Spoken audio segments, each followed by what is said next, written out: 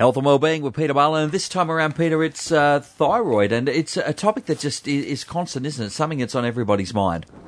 Yeah, thyroid, it's been estimated in the States that 10 to up to 40% of Americans have subclinical thyroid issues, if not definite thyroid problems. So that's a high percentage. Yeah, it is. So I guess it would be fair to say that the numbers would be fairly similar across most Western nations? Absolutely. And because the causes for, why we might have thyroid issues, particularly underactive thyroid and overactive thyroid, are, consistent across the Western diet and lifestyle particularly. Okay, well, we'll get into that very shortly. But Catherine, you've jumped on the phone and you have a question for Peter in relation to thyroid this afternoon.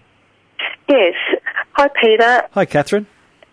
Over 10 years ago, I was diagnosed with Hashimoto, and in 2009 I had radioactive treatment. My levels have been fine, normal, since that radioactive treatment, and I'm just wondering about thyroid health post-treatment. Is there anything that I should be doing, even though I've had my issue treated? Yeah, so tell me, with the radioactive iodine, did that kill all of your thyroid? Are you on thyroid hormone replacement now? No, I'm not on anything, no. Oh, wow. So it just knocked the autoimmune part down and then your thyroid's been working fine since? Yeah, he only gave me half a dose because he said sometimes that can push you the other way. Yeah. So I've been fine since 2009. Okay, and it was definitely Hashimoto's that they treated with the radioactive iodine? Yeah. Yeah, because usually the radioactive iodine is more for an overactive thyroid, which is more, we see that more with Graves' disease, or if someone's got a particularly large goiter with it as well. So it's a little bit abnormal that they'd use radioactive iodine to treat Hashimoto's. Okay. But it's overactive. My thyroid was overactive. Overactive, so it was possibly Graves' disease. Well, that's what he thought. But then he said to me, Hashimoto, the specialist said it was Hashimoto, so... Yeah, okay. Well, look, what have you had any recent blood tests done? Yeah, every year, yeah. Okay. Well, look, I would still ask, next time you get your blood test done, like the major nutrients we think about in supporting thyroid health are nutrients like zinc. So getting your zinc levels tested, your ferritin, which is your iron. Yeah. Selenium. Yeah. And you can have blood tests for all of these. And the other one that's really important is vitamin D. That was a bit low last time. Yeah, and see, generally doctors will say that, above 50 to 200 is considered sufficient. Less than 50 is considered a deficiency. I like people to be above 100. So even if you come in at 75, your GP might say, no, your vitamin D is fine, but I'd really like to see your vitamin D above 100. So you sort of want to make sure that all of those nutrients are in good, healthy ranges. The other thing, of course, is things like vitamin C, a bit of antioxidant support for thyroid health as well. And just managing the stress side of things as well, because stress and adrenals play a big role in thyroid health. Peter, is there anything that stress does not play a part in when it Probably comes to not. health? Probably not. If we can get the stress out, we might solve half of our health concerns globally, don't you think? Yeah, absolutely. That's not an official stat. It's not to scale, but I think we might be onto something. Look, we'll continue with the thyroid in just a moment, but we'll just go off base just for a second because Glenn from North Rothbury, you've got a question about high blood pressure and indeed if garlic and olive leaf supplements are good for it.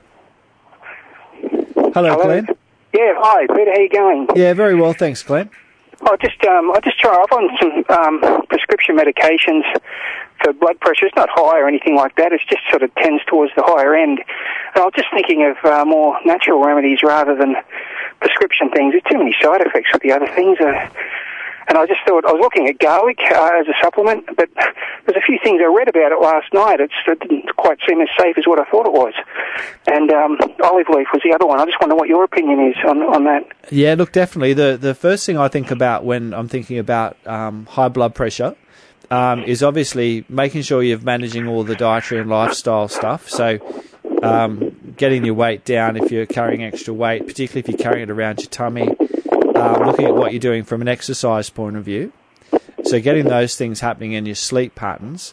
But my favourite nutrient for high blood pressure is magnesium. Oh, okay. I take that already, actually, overnight. Yeah, well, just double check you're taking enough. Like you need to be on the equivalent of about a minimum of 400 milligrams of actual magnesium a day. Oh, okay, sure. Yep. CoQ10. Yeah, yep. Coenzyme Q10, minimum 150 milligrams a day. Yep. And I would also be looking at your fish oils as well. Yeah, well, I take fish oils now, and I read just with the garlic thing, it said it's sort of contraindicated if you're taking fish oils. It's not. And the only query around that would be about blood thinning. Yeah, that's what I thought. Yeah. But look, generally most of us can cope with the fish oil and the garlic. I would do those 4 things. I don't know much about the olive leaf for blood pressure, but that'd be my 4 go-tos. Would include the garlic in that. Okay, some great advice there. I hope it works out for you, Glenn. Well, Peter, I mean, we better just quickly, before we move on to a bit more music, just the thyroid, what does it actually do and its function in our body? Well, look, the thyroid is a gland. It's shaped like a butterfly, and it sits around our trachea, just above our clavicle. So it's just here on your... I'm showing everyone a visual demonstration if you're listening, on radio. You can't see that Peter's pointing basically to where an Adam's apple would be. Absolutely, below the Adam's apple in a man, and obviously women don't have Adam's apple, so to that just area. Imagine. So the thyroid's a gland. It's highly vascularized, and its role is to produce our major metabolism hormones, particularly T4 and T3. So this is our thyroid hormones, T4 and T3. Now, interestingly, our thyroid hormones talk to all of our other hormones in the body. So they're sort of seen as the major master regulators. So our thyroid hormones will talk to our insulin. You know, we've talked before about blood sugar management, so thyroid plays a role in that. Our thyroid plays a role in our cortisol production. So our stress coping is affected by our thyroid health. Our thyroid plays a role or has an influence over estrogen levels, progesterone levels in women, so it can affect their cycle and fertility.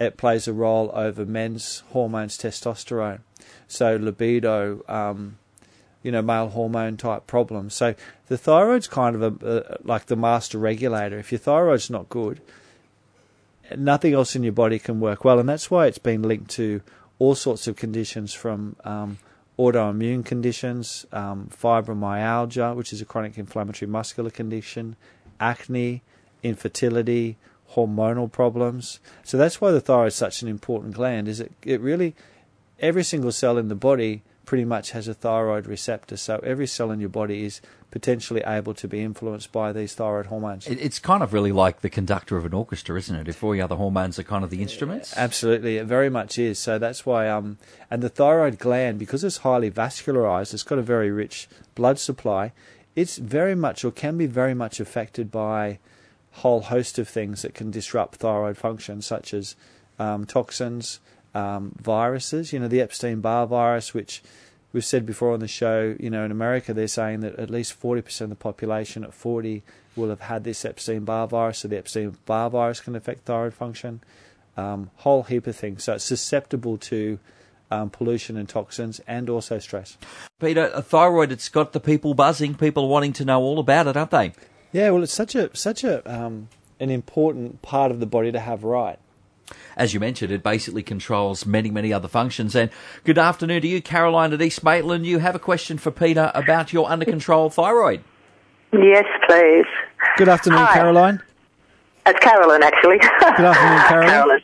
Thank you. Yes, I was diagnosed about 7 years ago with Hashimoto's. Yes. And I am under a good endocrinologist. I used to go and see her once every year. I think she's got it down to once every 2 or 3 years now. Fantastic. And I get my blood test done through the doctor every time I have a blood test done, quarterly, whatever it is. Yes. Every 4 months, yeah. So I heard you talking about Hashimoto's, and I stay pretty fit. I do probably 3Ks a week swimming. Yes. And walking, whatever. I've always been into fitness anyway, but I'm in my 60s and feel pretty young. Yeah. But I think fitness does that a lot as well. Absolutely. But I feel that it does, yeah. And what I'm concerned about is the endocrinologist usually does, I think, a few tests that you did mention. TS, is it a couple of them they normally just do? Yep, TSH, they'll do. T4, and the big one to make sure that they're doing is T3. Because they often don't do that, and the reason is that when your thyroid produces predominantly T4, some T3, and the T4 goes to the liver where it's get converted to the active T3. Yeah. So when you take thyroxine, which is the medication often prescribed, thyroxine is T4. So if you only test your TSH and your T4, they loosely assume that T4 is getting converted effectively to T3, and that's what's regulating your TSH. But I still think it's worthwhile getting your actual T3 levels tested. So if you didn't get your T3 done, what side effects would you have? Well, it just ideally, depending on where your TSH is sitting, if your TSH sits above 2, I sort of suspect that the thyroid is still being it's not being supported enough. The hormone levels aren't quite enough. So you sort of look at the 3N ratio. Like if your T4 is not getting converted effectively to your T3, you're still going to feel maybe a bit more fatigued than what you should. No, I don't feel nothing of that. I've never had any side effects at all. Okay. As I said, fitness has got a lot to do with it now. Yeah, absolutely. And I'm a very good endocrinologist, so I presume they know what they're doing. She's her mid-40s, you know. I'm sure they do. But I would still get your T3 tested just to double-check all of that.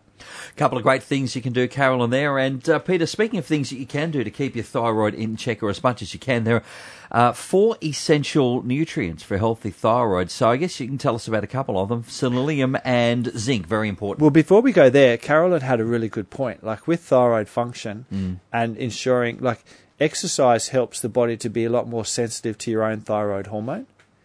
Okay. So exercising regularly is probably one of the best ways. If you're taking thyroxine or thyroid medication, if you can exercise as well, that you're going to get a far better effect from all of that. So exercise is really the secret weapon. And Carolyn mentioned she was swimming a few Ks a week, so that's not a bad effort either. Yeah. So that sounds like she's travelling well with that.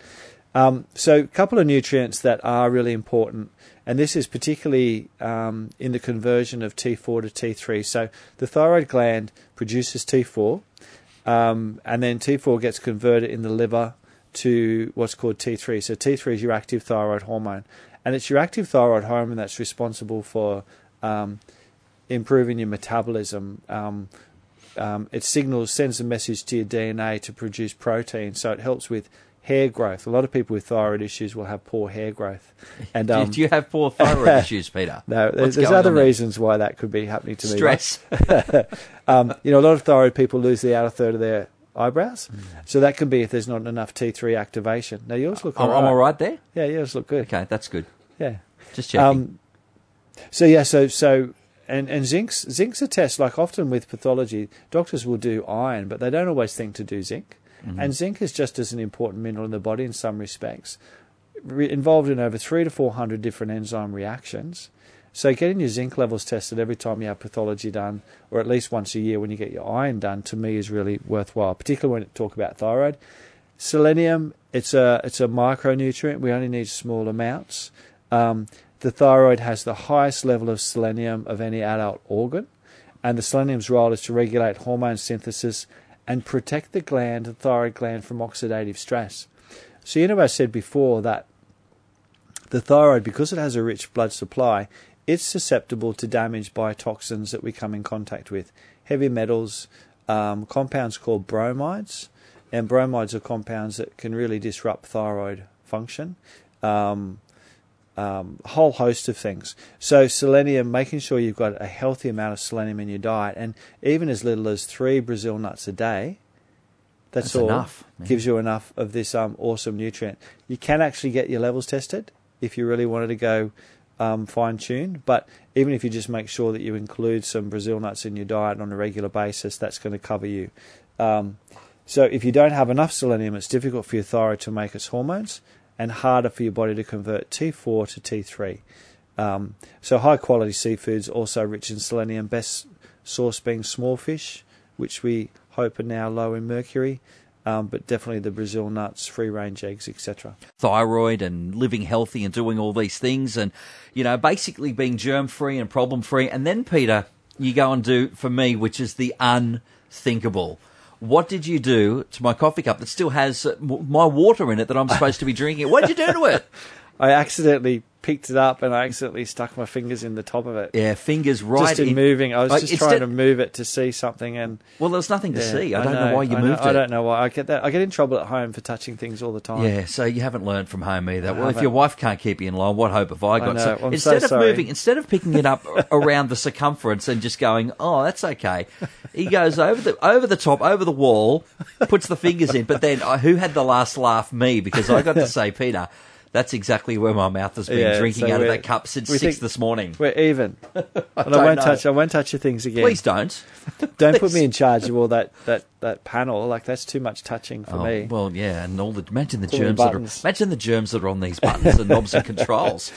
Look, it's all about thyroid today with Peter Mullen, and we've sort of covered some of the... One more, I don't think we got to cover how important vitamin D is in terms of thyroid. Yeah, so vitamin D, vitamin D is coming up as, so important for a whole range of huge variety of bodily functions, including healthy immunity, bones, muscle, insulin secretion. But recent research has also shown that vitamin D deficiency is associated with insulin resistance. So, vitamin D is coming up as a bit of a go-to for everything. And it's a bit tricky if you're thinking, I'm going to get my vitamin D from the sun, because you don't want to end up having too much and having all of those problems, but you can't run away from it either. Well, look, I had a lady today and her vitamin D was 57.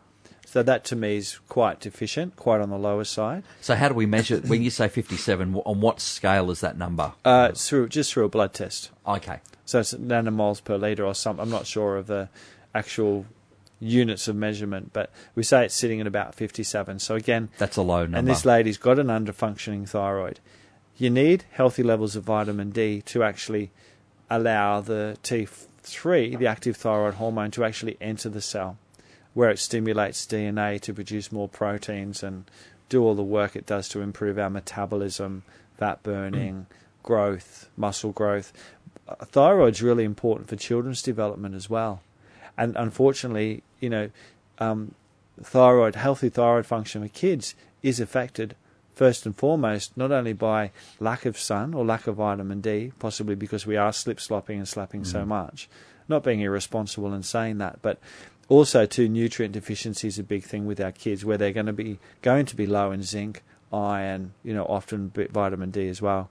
So vitamin D, you get it even if your thyroid, we've had a couple of callers today whose thyroid seems to be managed quite well, to make sure that the thyroid hormone and the thyroid function is going the best health possible, you still want to make sure that all these nutrients are at good, healthy levels, because you'll get a lot more out of your thyroid function, even if you're taking synthetic thyroid hormone, if you make sure that your zinc is a healthy range, your iron is a healthy range, your selenium is happening on a regular basis, and it can be tested, but also your vitamin D particularly. Very, very important, Peter. And with all of that in mind, we've got to tell people very important about the Thyroid Health Talk. Now, there are some limited spaces available for this tonight. Yeah, this will be our last Thyroid Talk for this half of the year. We may be doing one later, but if you've got questions to do with thyroid, tonight's a great one to come along to. And, there's always time to ask questions during or after the talk. So, welcome anyone that's interested in thyroid health to come along. And a couple of other talks as we head towards the end of May on Tuesday the 22nd, being supercharged with Lee Holmes. Yeah, so Lee's talking, and she'll be talking to us on the radio as well, about her new book to do with gut health.